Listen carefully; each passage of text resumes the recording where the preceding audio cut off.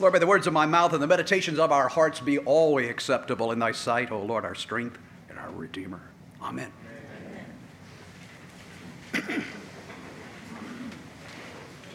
Wow. In case I haven't had the pleasure to meet you, I'm John Burwell. I was the rector of Holy Cross for 27 years, the Chris Warner of Holy Cross for 27 years. Long time. I preached this very first sermon that was preached at Daniel Island. We opened that up. That was 2005 when we opened the Daniel Island campus. Some of you may have been here. I retired from Holy Cross 4.5 years ago, and the day I left here, I became the rector of the Church of the Redeemer in Orangeburg.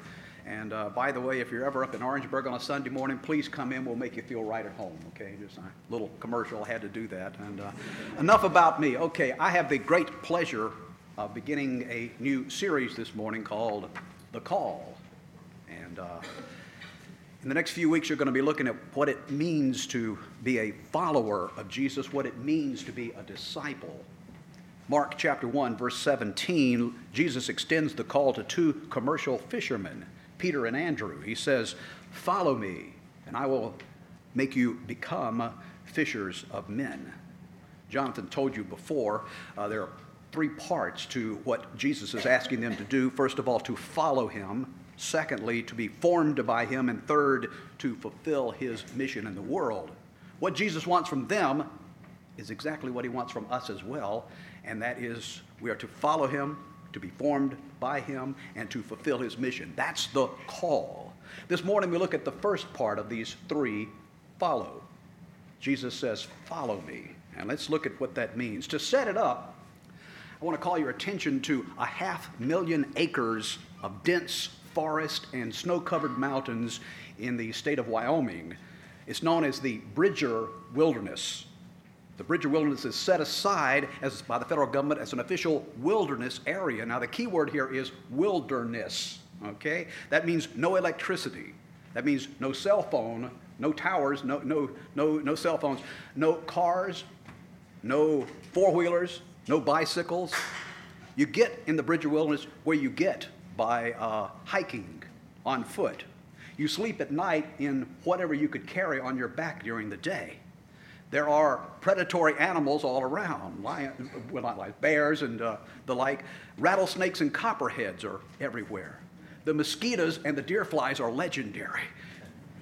The idea is to go there and rough it and to really have yourself a full wilderness experience. You know, some people really like that kind of stuff. Really, they do. They like that. Anyway, after you experience the Bridger Wilderness, you're encouraged to hand in a little comment card about your experience there. And here are some of the comments that have been handed in over the recent years. One person wrote, "There are far too many bugs and spiders and spider webs. Please spray the forest regularly to rid us of these pests." Another person wrote, "Chairlifts need to be installed in some places so that we can get to the wonderful views without having to walk there."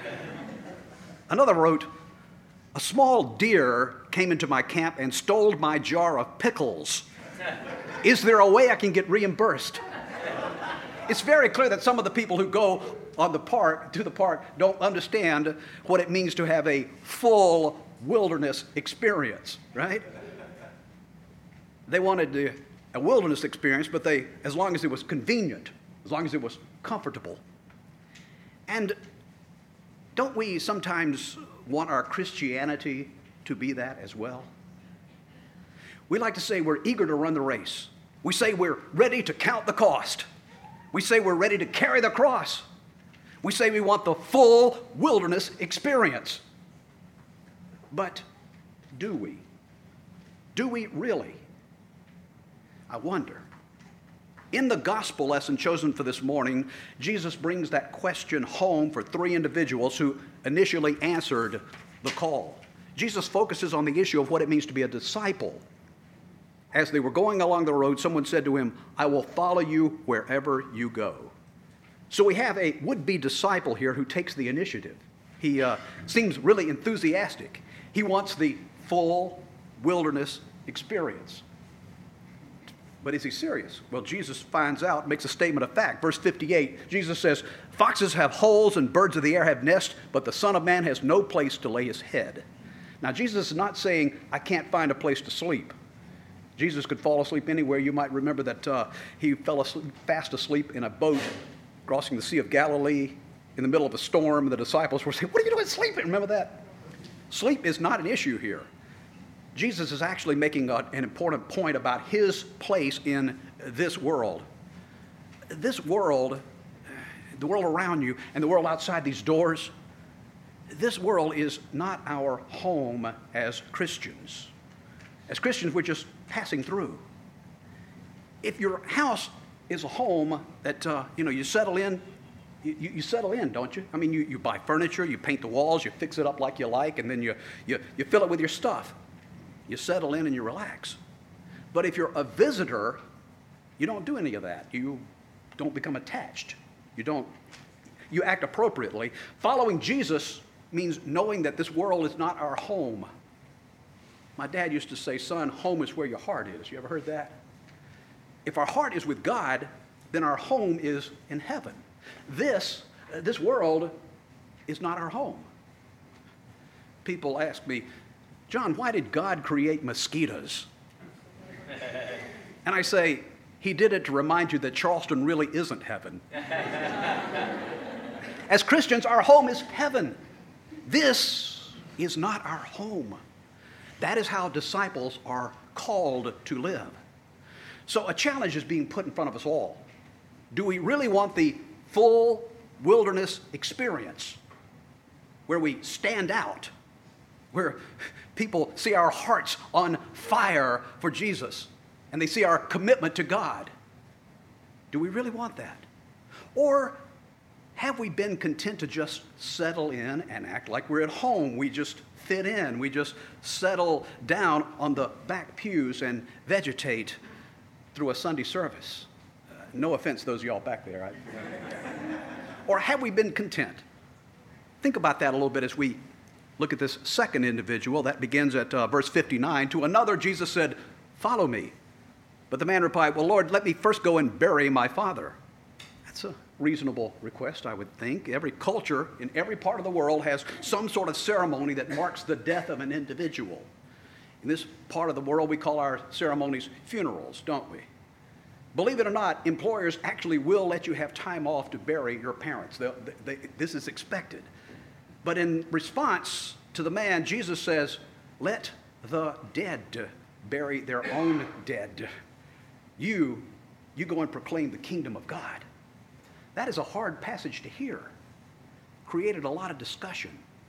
Some try to get around it by saying that what Jesus really means is let the spiritually dead bury the people who have died. Okay, maybe that works, but that's not what's going on here. Not in this context. In this context, something else is going on. Others say, this person's just looking for an excuse to postpone the call. They'll tell you that the man's father was still alive, and he was just saying, when my father dies, ever how long that is, then I'll join you, is an excuse to postpone the call. But that's not going on here either, at least not in this particular passage. What Jesus is doing here is helping all three of these would-be followers. He's helping them to understand that there's a cost, a real cost. The full wilderness experience, there's a cost. The cost of discipleship. What Jesus is doing is getting you and me to understand the depth of what he's already done for us. Do we really understand our ability to become a disciple came at a great cost to Jesus? Our discipleship cost Christ the glories of heaven, the splendor. He exchanged a life of glory for a life of humility, lowliness, and yes, suffering here on earth. Our discipleship cost Jesus his very death. Death on the cross. And Jesus was willing to do this. He was willing to pay that cost for you. That, beloved, is how valued you are by God. Beloved, if you were the only person on earth, Jesus still would have died for you. If you're the only person, he'd have still died for you. That's how much he loves you. Our job as disciples is to let others know how much God loves them. That isn't always easy, especially in this increasingly God-less culture in which we live today. Frankly, giving your life to Christ can sound stupid to the non-Christian, patently absurd. As the noted evangelist William Joel once wrote, "Well, they say there's a heaven for those who will wait. Some say it's better, but I say it ain't. I'd rather laugh with the sinners than cry with the saints, because sinners are much more fun, and darling, only the good die young." Remember that? Are we willing to put the call above everything else? That is the full wilderness experience. And that brings us to the third man, verses 61 through 62. "Yet another said, 'I will follow you, Lord, but first let me say farewell to those at my home.' Jesus said to him, 'No one who puts his hand to the plow and looks back is fit for the kingdom of God.'" Answering the call, being a disciple means not looking back with regrets, okay? No woulda, coulda, shoulda after you've said yes. If you're driving in a car, if you're plowing on a tractor, even mowing the lawn, you can't look backwards as you do it. It won't work. And that can happen in the Christian life. We look back, and we look back thinking others are having more fun than we're having. They take in all the world has to offer, and somehow we're missing out. We look back thinking others are having more freedom. They don't have to give up so much. They don't have to make such a great sacrifice. That is having the hand on the plow and looking back. By looking back, we're actually saying that we don't want the full wilderness experience, right? We're trying to keep a foot in this world and a foot in the kingdom of God. And the result of looking back is, well, you know the result. You'd crash. It can cause you to question your spiritual commitment. For some people, it's caused them not to follow Jesus anymore. The cost for the full wilderness experience is just too high, more than they're willing to pay. Again, the issue here is not, do we have faith or not? The issue is, do we really understand the call? Do we really want the full wilderness experience? Someone once wrote, "I'd like to buy $3 worth of God, please. Not enough to explode my soul or disturb my sleep, but just enough to equal a cup of warm milk or a snooze in the sunshine. I want ecstasy, not transformation. I want the warmth of the womb, not a rebirth. I want a pound of the eternal in a paper sack. I'd like to buy about $3 worth of God, please." How many of us today want to get to a place where we're just comfortable? A comfortable place. Not far enough to pay the price of a deepening relationship with Him. I don't know your heart. I'm just asking. Is $3 worth of God good enough for you? Just asking. Jesus says, "Follow me." There's a cost to being a disciple. The call, there's a cost to follow. Jesus calls us as disciples to radically prioritize our life. Jesus gets priority over our careers, our leisure time, our goals, our money, our relationships. He gets priority over everything. So the big question this morning is this: is that what you want? Do you really want an experience in life as a disciple? Discipleship is not about getting saved. It's a way of life. Discipleship is not about another commitment. It is the only commitment. Discipleship is literally about walking in the footsteps of Jesus. If we want it, we can follow Him. We can be on the same road in the same footsteps as Jesus if we want. Is that what you want? Follow me. That's Christ's invitation. It is the call. It is the same invitation that each of these three disciples or would-be disciples got in the gospel lesson, these three men in the gospel lesson. Thing is, in the gospel lesson, did you notice we don't happen to know what happened to these three men? We're not told how each responded. It's as if the text was left open, waiting for each of us to fill in the ending. How's it going to end for you? Is that what you want? The call begins with the words, "Follow me." The invitation is to be a disciple. Is that what you want? Do you want the full wilderness experience? I pray that you will. If you want to know more about being a disciple, about following Christ, talk to Jonathan.